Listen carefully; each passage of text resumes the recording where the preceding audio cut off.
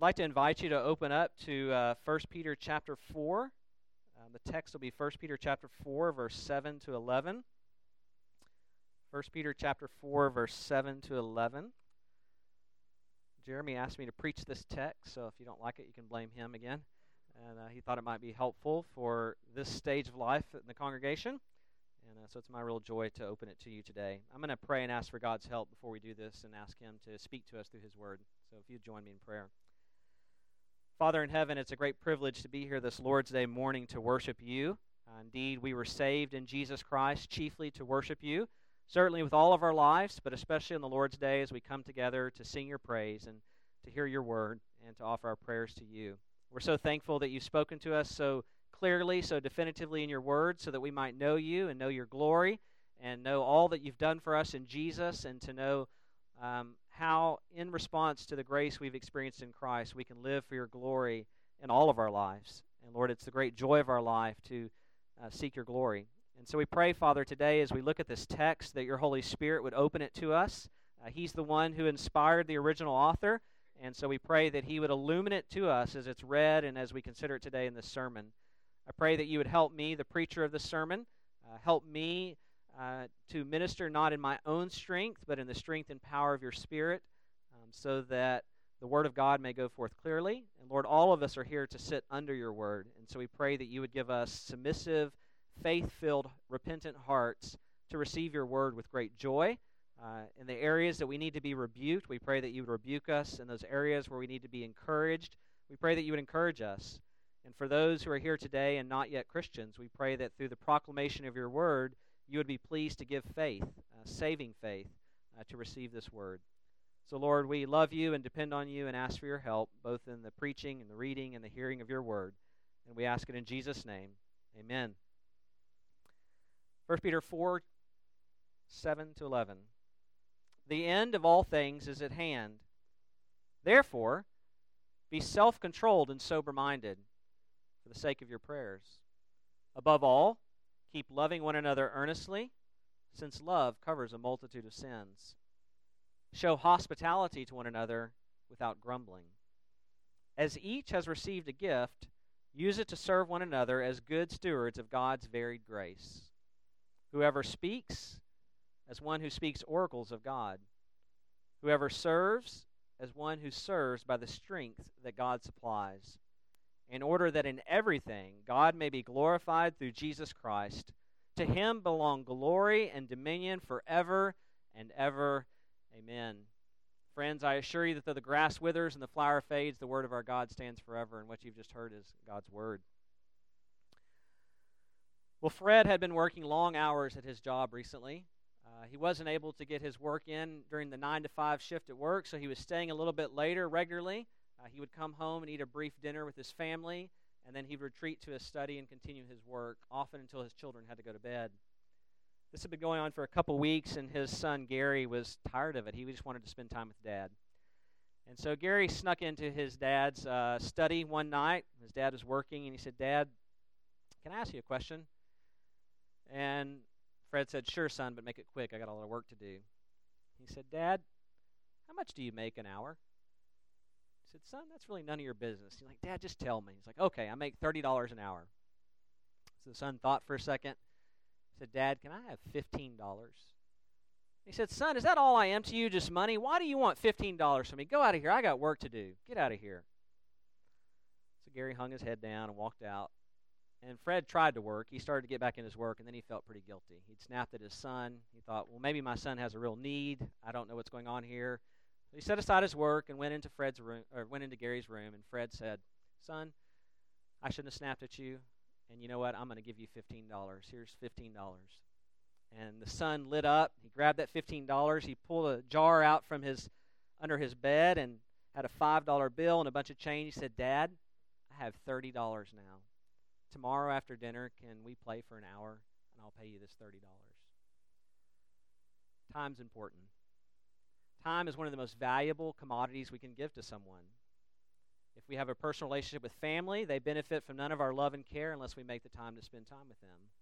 If we have gifts to serve others in the church or our neighbors who don't know Christ, they benefit nothing unless we make the time for them. Time is valuable, more valuable than money.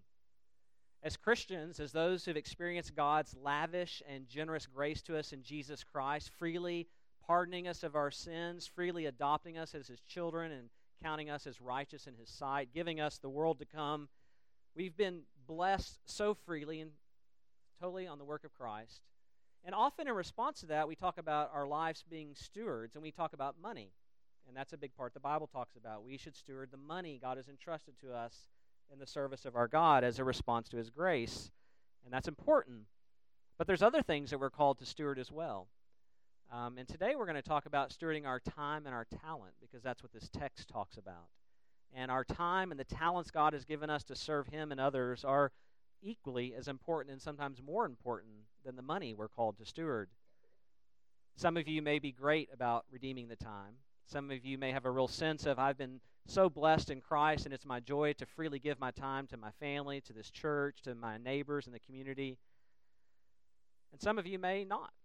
Some of you may be very selfish in your time. Regardless of where you're at, what we want to see from Scripture today is that God would want us to drink deeply at the well of His grace so that we can grow in being a better steward of what He's entrusted to us in the terms of our time and our talent. And so I want to use this text to, wherever you're at, whether you have no sense of stewardship of your time and talent, or whether you're really good at it, that we can grow by the grace of the Holy Spirit working through the Word of God towards a more generous stewarding of our time and talent, that we might find it our great joy to respond to God's grace in such a way. And so I want to draw three things out from this text here today to help us do that. First of all, I want us to spend some time looking at the gospel shape of stewarding our time and talent. The gospel shape of stewarding our time and our talent. How does the gospel lay a foundation for this? Secondly, we'll look at specifically the generous stewardship of our time and talent. The generous stewardship of our time and talent. And then thirdly, the God-glorifying approach to stewarding our time and talent. The God-glorifying approach to stewarding our time and talent. Let's focus in on our first point here, the gospel shape of stewarding our time and talent. And I want to bring out three what I call gospel context that help us to think about how we should use our time and talent. And the first really comes in the first half of 1 Peter. 1 Peter is one of my favorite books, and I've read it a lot and studied it a lot. And it's clearly broken into three sections. And the first section of 1 Peter is really all about what has God in His matchless mercy done for sinners like you and me through Jesus Christ. He has done everything through the life, death, and resurrection of Jesus to forgive us, bring us into relationship with Himself, and to grace us with a new identity about how we are to think about ourselves. The pinnacle of that comes in 1 Peter 2:9, and if you would look back there a couple chapters in your Bible with me, if you're a Christian here today, if you're a follower of Christ, if you're a man, woman, boy, or girl who has united to the Lord Jesus Christ by faith, these words are true of you. They are actually some of the most fundamental words about who you now are. This is your identity. And I want you to hear this and rejoice in this and soak this in. Christian, you are a chosen race, a royal priesthood, a holy nation, a people for God's own possession, that you may proclaim the excellencies of Him who called you out of darkness into His marvelous light. Listen to verse 10. Once you were not a people, but now you are God's people. Once you had not received mercy, but now you have received mercy. Christian, that is what is true of you by God's free gift in Jesus Christ, which He purchased for you through His life, death, resurrection. That is glorious.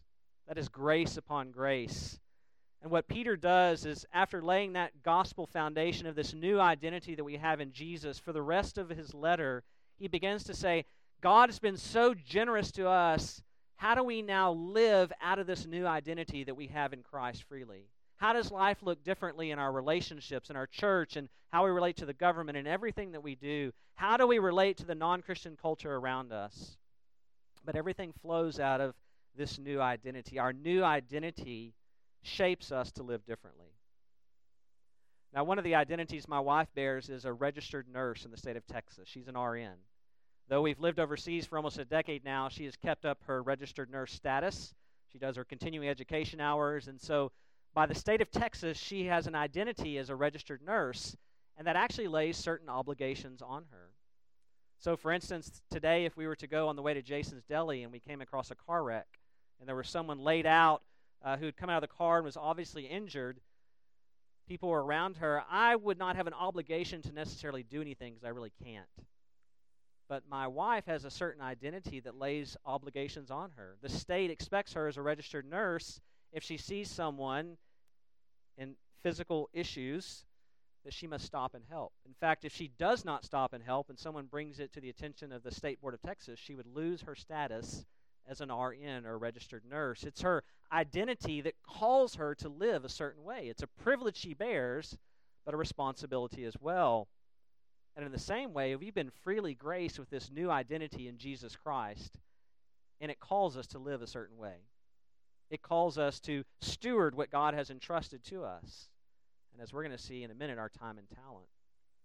The second gospel context is right in our immediate passage, and it's in verse 7. If you'll look at the beginning of verse 7, Peter proclaims something that almost sounds apocalyptic to us. The end of all things is at hand.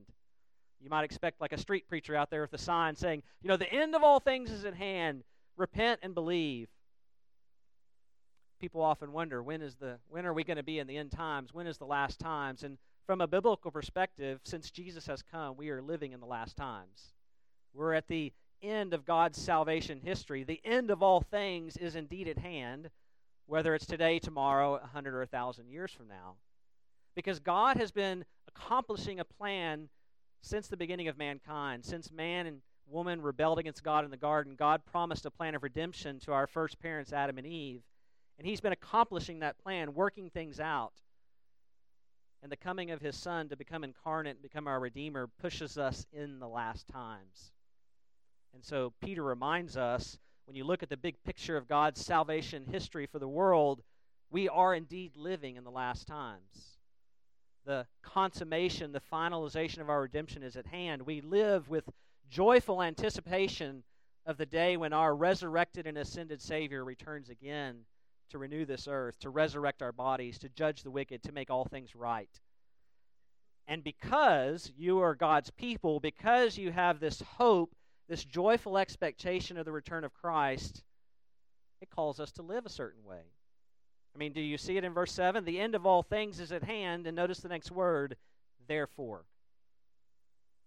This is meant to give shape to your life. Therefore, what? Be self-controlled and sober. For what? For your prayers. And he continues on to give the results of living a self-controlled and sober life. You love one another earnestly. You show hospitality, and you steward your gifts to serve others to the glory of God. For us, knowing our place in history, in God's history, gives further gospel motivation, if you will, to live how God calls us to live. To live thinking, my time is not my own, my gifts are not my own. They belong to the one who purchased me at the cross of Calvary. He's coming back. I'm looking forward to that day when he comes back. I'll give an account to him for how I do that, how I live in response to his grace. And so I want to be a good steward of the time and talent he's given me. So a second gospel context. Not only our new identity, the place in history we live, and the third is the fact is that God has very specifically been generous to you if you're a Christian in giving you gifts to serve him. Look at verse 10. It says, as each has received a gift. As each has received a gift, use it to serve one another. Christian, if you're a Christian, do you know what it means to be a Christian? It's not that you have assented to a number of abstract facts and you find the facts about Jesus more compelling than the facts about Buddha or Islam or just secular materialism. It's you have joined yourself to the person of Jesus Christ. You have believed into Jesus Christ. The Bible says you have been united to him, much like a marriage, where you are connected to Christ. You are in Christ, so that God doesn't view you apart from Christ. That's why you're forgiven and justified and a child of God. And the glorious thing is that Christ is in you in the person and power of the Holy Spirit. His presence is living in you in the person of the Holy Spirit. The Spirit of Christ is in you, Christian, and he manifests himself by giving you gifts to serve his body and to serve the world. There is not a giftless Christian in here. Some of you may look at others' gifts and think, oh, I wish I could preach like Jeremy, or I wish I could lead music like the brother who led earlier, or I wish I could do this or that. I don't have any gifts. And the Bible would come and rebuke you and say, no, the Spirit of Christ lives in you, Christian, and he manifests himself, maybe not in the same way as this person or that woman, or this man or that boy or child, but in some way for service. And it's a gift. Just like your forgiveness, your pardon, your adoption is a gift of God, the gift to serve is a gift. It's given by God, and each of you has one. God has been generous, but he doesn't give the same gift to each. Notice in verse 10 it says, to be good stewards of God's varied grace. Some have one gift, some have another, but each has some gift, and each gift as we give them contributes to the whole. There's not a single person, just one person in this church that has every gift this church needs to be healthy and whole, to grow together and to minister to Wichita Falls. Each of your gifts is important, whether you're old or young. If you're a Christian, if you're united to Christ by faith, Christ lives in you by the Spirit, and he's given you a gift to serve. And it's all important. Our family is a family that loves the Lord of the Rings. My kids are reading the books now. We've watched the movies multiple times, more times than I'd probably be embarrassed to say how many times we've watched them.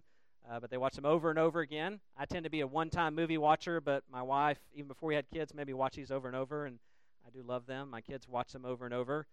There's a great scene in The Fellowship of the Ring, the very first movie, where the elf princess Galadriel is with the Fellowship, and I think they've lost one member at this time. There's only 8 members left, I believe.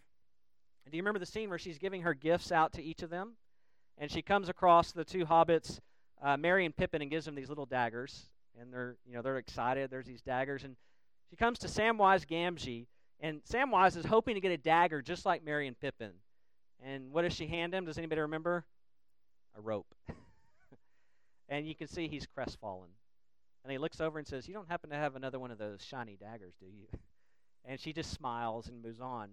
And each member of the fellowship gets a different gift. What's interesting, as the movie goes on, each of those gifts becomes vital for the mission of the fellowship to destroy the One Ring. And even Sam's lowly rope that he was so disappointed to get at one point in the journey saved his and Frodo's life. The gifts were varied, they were different, but they were necessary.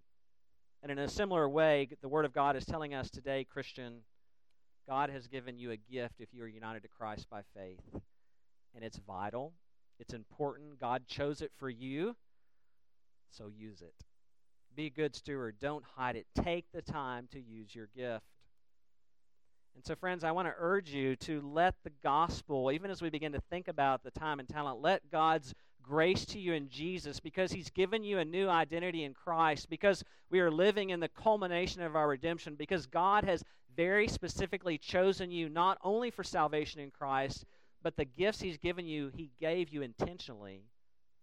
We are called to use them with joy and thankfulness, because God has been so generous to us in the gospel. To not count it a burden, but like we saw in verse 9, if it's hospitality, we do it without grumbling. It's our joy to exercise our gifts, because they're gifts.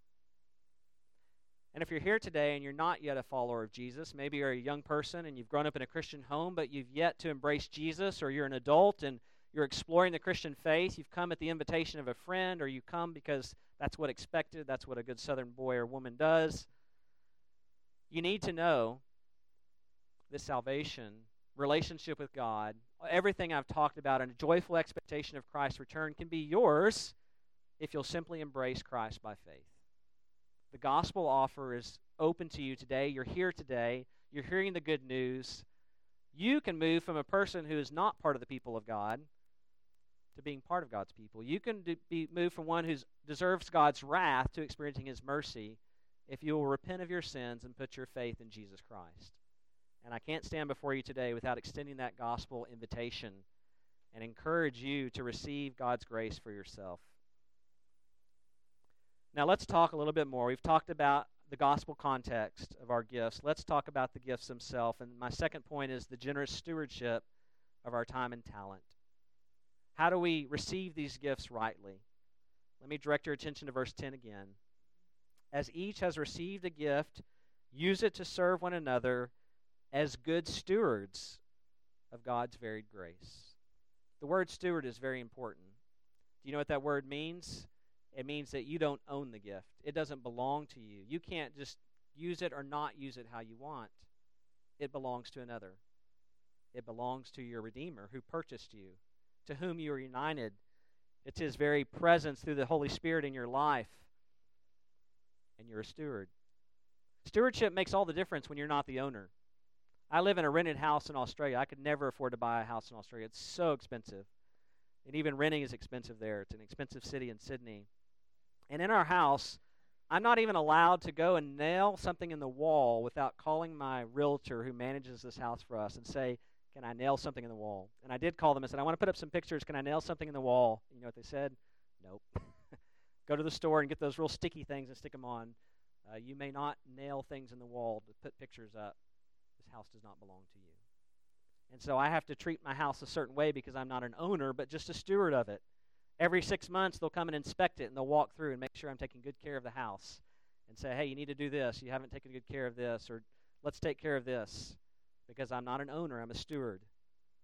The Bible's telling you today, Christian, the gift He's given you, you're not an owner of. You're a steward.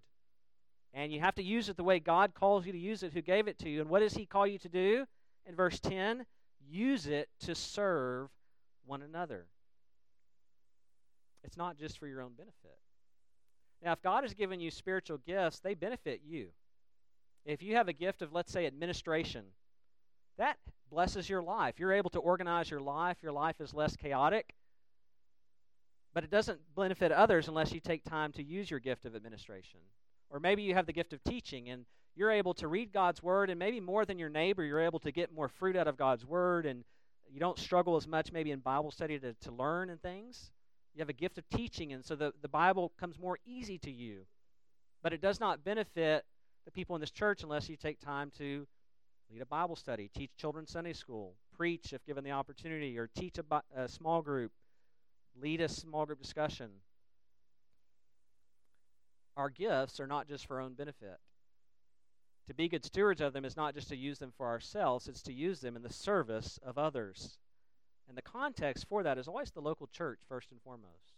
That's why we become church members, to commit to a local body, to use our gifts as good stewards of God's varied grace. And part and parcel to using our gifts is the time it requires to use them. You can be the most gifted person in the world, but if you don't take time for people, they will not benefit from what you have.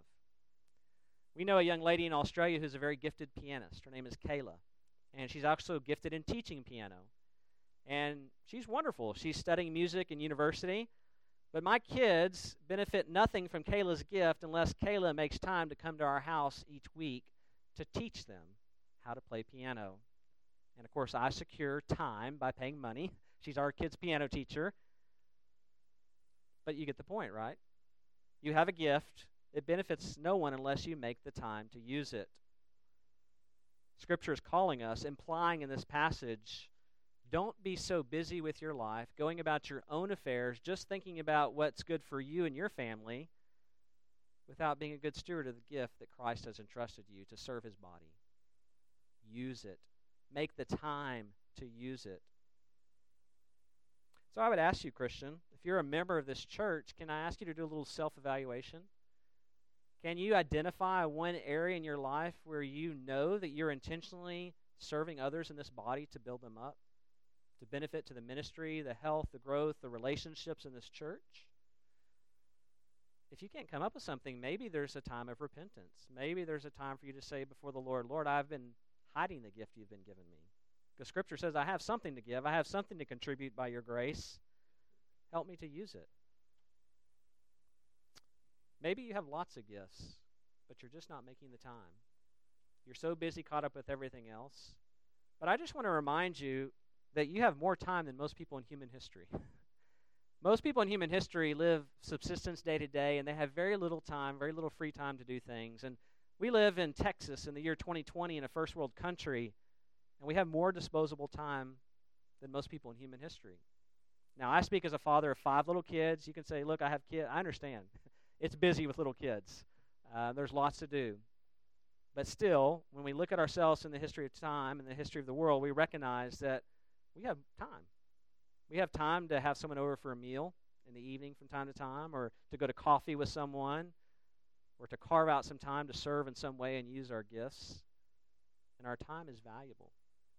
And God is calling us to say, how are you spending your time?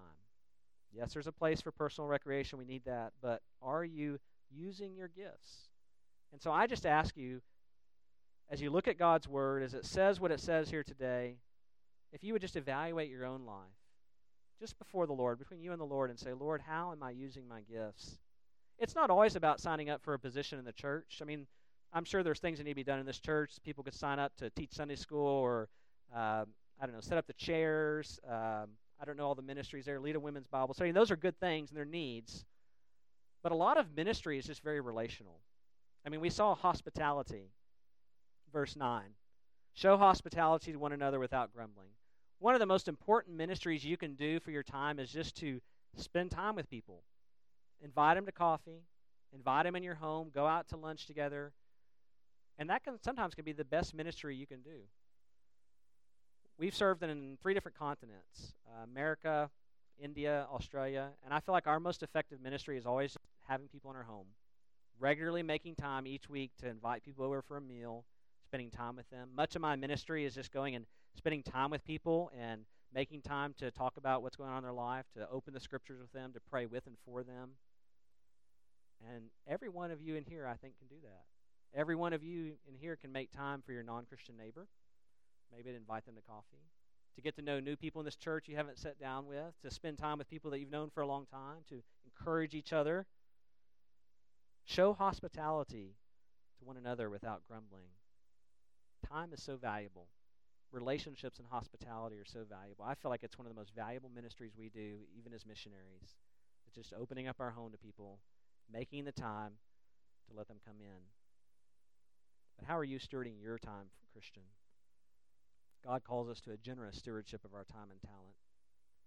And as we think of that generous stewardship, we need to consider our third point, the God-glorifying approach to us stewarding our time and talent. And that's our third thing I want to spend a little bit of time with. Notice what the ultimate goal of our service to God in response to His grace is. We see it in verse 11. Whoever speaks is one who speaks oracles of God. Whoever serves is one who serves by the strength that God supplies. Notice the phrase, in order that. That's giving us purpose.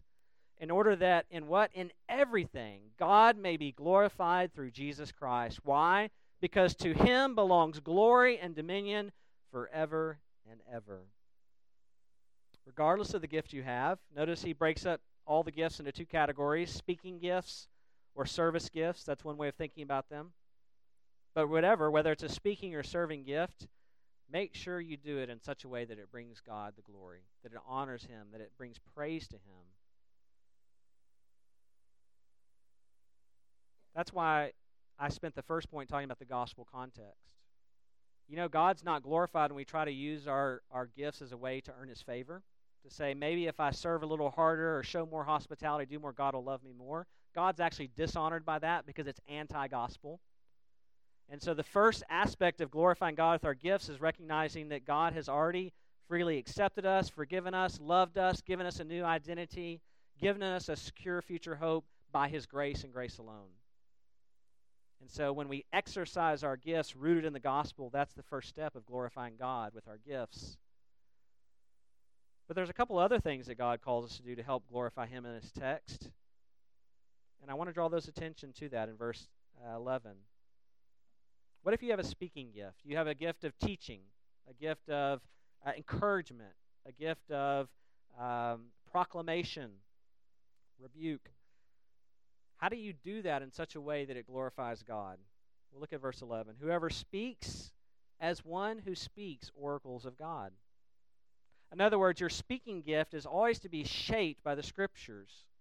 Whether you're encouraging someone one-on-one, whether you're teaching a Sunday school lesson, whether you're leading a small group or preaching a sermon, what you're wanting to do is to bring God's Word to bear on their lives in a way that exalts and calls them to depend on Jesus Christ and His grace. Do you do that, even just in your personal conversations? As you're having coffee with your non-Christian neighbor, trying to point them to the gospel? As you're having a meal with a Christian friend and finding out what's going on in their life, thinking, how does God's Word speak into their life to encourage them and help them? And if you're ever in a position, I hope, where you're teaching a Bible study, leading a small group, preaching a sermon, I hope that you're opening God's Word and letting God's Word speak. You know, when you walk out of here today, I hope you'll be wanting to be more generous with your time and talent. But I want you to do it not because some preacher named Richie, some missionary guy said it, but because the Word of God, you've seen it and God has spoken you through His Word. And so we always want to make sure that God's Word is influencing our speaking gifts, our time with one another, our speaking to each other's lives, because it's so easy to parrot the wisdom of the world, what we heard on Oprah or Dr. Phil or seen on social media, that sometimes is actually very contrary to what God's Word says. You know, I watch a lot of movies with my kids. We do family movie night regularly. And some of the worst movies in the world at the deeper level are the Disney movies, because the message behind it, and then we watch Disney movies. I'm not anti-Disney. Sometimes we think, oh, if they don't have cursing or sex scenes or bad violence, it's good. But the message of every Disney movie can be boiled down to this: believe in yourself. Trust in every Disney movie, believe in yourself. That is satanic. That is anti-gospel. What it means to be a human being is we were made for dependence on our Creator. We're called to never depend on ourselves, to never trust in ourselves, but to trust in God, our Creator and Redeemer. Do you give advice to people? Oh, you're good enough. You've got this. Just believe in yourself. Or do you point them to the Redeemer, a God who freely gives Himself to all those who call upon Him? Everyone who calls upon the name of the Lord will be saved. And that's not just to enter the Christian life. That's how we're meant to live the Christian life. And so, friends, if you have a speaking gift, or even if you don't think of it as a gift, as you're counseling one another, spending time with one another over coffee or a meal, make sure that you're pointing them to the Word of God. That's how you glorify God, with your speaking gift. What about your serving gift? Look at verse 11 again. Whoever serves, how do you serve in such a way that glorifies God? How do you set the chairs up, pass out flyers, clean the fellowship hall?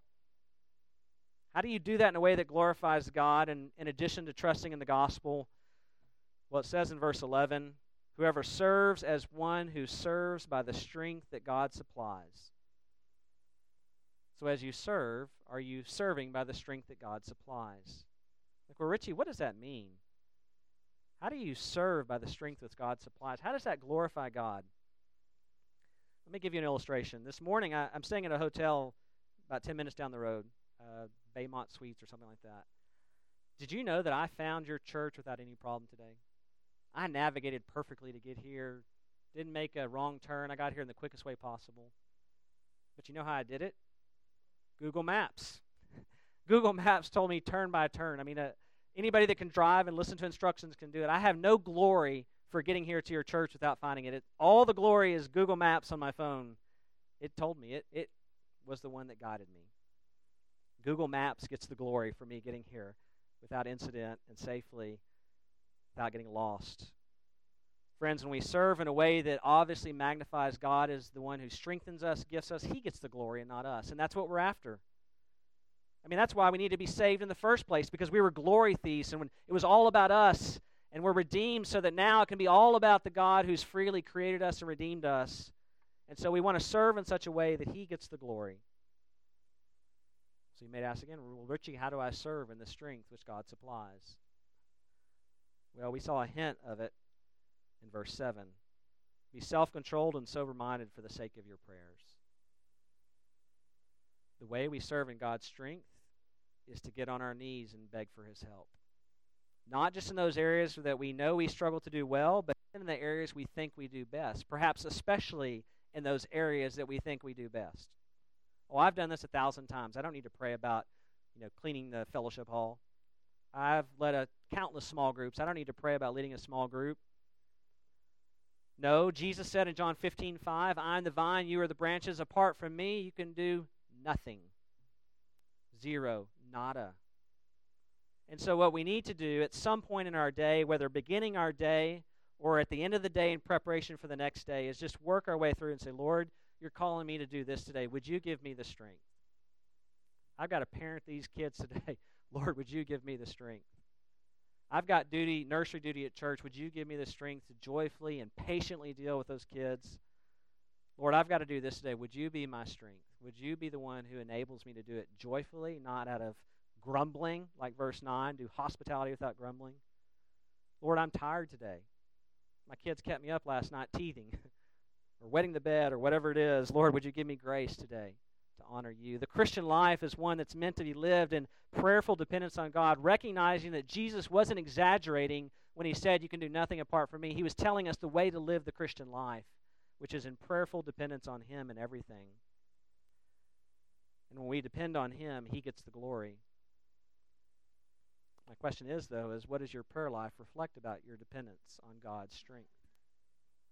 Is it your first thought? Is it your discipline to regularly come before the Lord and say, Lord, I desperately need you to do this in a way that glorifies you? Would you be my strength? I love the book A Praying Life by Paul Miller. Some of you may have read it. If you hadn't, it's a great book on prayer. Paul Miller, in his book Praying Life, has a very convicting quote. He says, if you're not praying, then you are quietly confident that time, money, and talent are all you need in life. You'll always be a little too tired, a little too busy. But if, like Jesus, you realize you can't do life on your own, then no matter how busy, no matter how tired you are, you will find the time to pray. So, friends, in all of life, but especially as we steward our gifts, it's meant to be done in prayerful dependence on the Lord, pleading with him to be our strength so that he can receive the glory. It could be possible that if you find yourself in a situation where you feel, quote, burnt out by your ministry at the church or some other way, it's possible, maybe you need more rest, but it's possible that you could have the wrong motives. It's been about you. You can tell that when someone doesn't thank you for something or someone's honored and you think, well, why didn't they say something about me or why didn't they thank me? Then you know you're not doing it for God's glory but for others. So maybe you need to be reminded that we're called to do it for the glory of God, or maybe you've been doing it prayerlessly. Maybe you've not been getting on your knees and saying, Lord, I'm so prone to grumble about this. I'm so prone to be bitter about this. I'm so prone to be lazy about this. Lord, would you be my strength? Would you fill me with the joy of your Holy Spirit so that I can live in response to your generosity and serve you with joy? I'll never forget a vacation our family took a couple years ago. We were in Australia, and I wanted to go visit this beach called Hyams Beach in a place called Jervis Bay. I'm kind of a beach guy. I love beaches. I often haven't lived on beaches, but in Sydney we have great beaches. But there's this beach called Hyams Beach, and it makes the claim it has the widest sand in the entire world. And I thought, well, I've got to visit the beach with the widest sand in the entire world. So I found an affordable Airbnb little cabin right by this place, and we went down there. And on one Tuesday, I think I was like Father of the Year that day in what I did for my kids. You know, we woke up in the morning, and it was a smaller neighborhood, so there were wild kangaroos that came around. I went to the store and bought ice cream cones because I know that kangaroos like ice cream cones. Just the cone, not the ice cream. They love ice cream cones. And my kids and I, we went out and we tried to feed the kangaroos. I took my kids on a nature walk. We walked around. I took them to this jungle gym later, and they were having competitions about who could hold on the longest, and so I would time them. Later that afternoon, we were right by this little lagoon, and so we went on these kayaks and went kayaking. The kids love to fish, and so I would tie their hooks and bait their lines, and they'd catch fish, and we had so much fun. Later that evening, we played a card game together, maybe Uno or something. We had a family movie night. I went and got pizza, and we watched a movie, and we had a fun day. A fun day. And at the end of our days, we almost always end our night with family worship together. And the first thing we do in family worship after we sing is we go around and we have each kid and adult say, hey, what's one thing we're thankful to God for from today? Something we enjoyed, something about God. And we got down to little Jedediah, who was still 4 at the time. And I thought for sure, I'm just thinking, man, he's got so many things to choose from. You know, I thought it'd be kayaking or fishing or feeding kangaroos. And I said, Jed, what are you thankful for from today? And he said, I'm thankful for Daddy and Mommy. All the fun stuff we did, all the talent I did to use to serve them, he was just glad for time with me because time is valuable. Time is the most valuable commodity, one of the most valuable things God has given you, and he's calling us to steward it for his glory, the good of his church, the good of our neighbors, our family, and everyone else. And so I just want to encourage you to lean deep in the grace of the Holy Spirit, to get on your knees regularly and ask that God would fill you with the power to joyfully steward the time and the talents you have for the service of your family, for this church, for your community, and for the world. Let's pray. Father in heaven, you've given us so much in Jesus Christ. We are beyond blessed. You have not withheld anything, and you've given us the best because you've given us your Son to be united to. Lord, your Holy Spirit dwells in each Christian here. You've given us yourself. And Father, we are so thankful for how generous you've been. And we're so thankful that though you're sovereign, this is a church that delights in your sovereignty, they're a reformed church, you're sovereign and you're working in this world and in your grace, and yet you give us the joy and privilege to participate in your work. And you've given us gifts to serve you. And you've given us some measure of time, some more than others. Seasons are different in our life, but we all have some measure of time, whether small or great, to use the gifts you've given us to serve others. Would you please help us to grow in that? Lord, maybe some of us are serving enough, but we just need to repent of our lack of joy, our lack of glory thieving, our bitterness about serving. Lord, some of us need real renewal in our hearts so that we can serve out of joy and gladness. Some of us in here are just lazy or self-centered, and we're not really using our time and talent well. And so we need your grace to lead us to repentance. We need to be diligent in the power of your Spirit to use these gifts to serve others. Father, I pray that Wichita Falls Baptist Church will be a church marked by people who are prayerfully dependent on you to use their gifts in the service of one another and the community they're trying to reach with the gospel. Lord, would you do that here by your grace? Would you help us to be those who deeply depend on you so that we can glorify you with what you've entrusted to us? We love you, we praise you, and we ask these things in Jesus' name. Amen.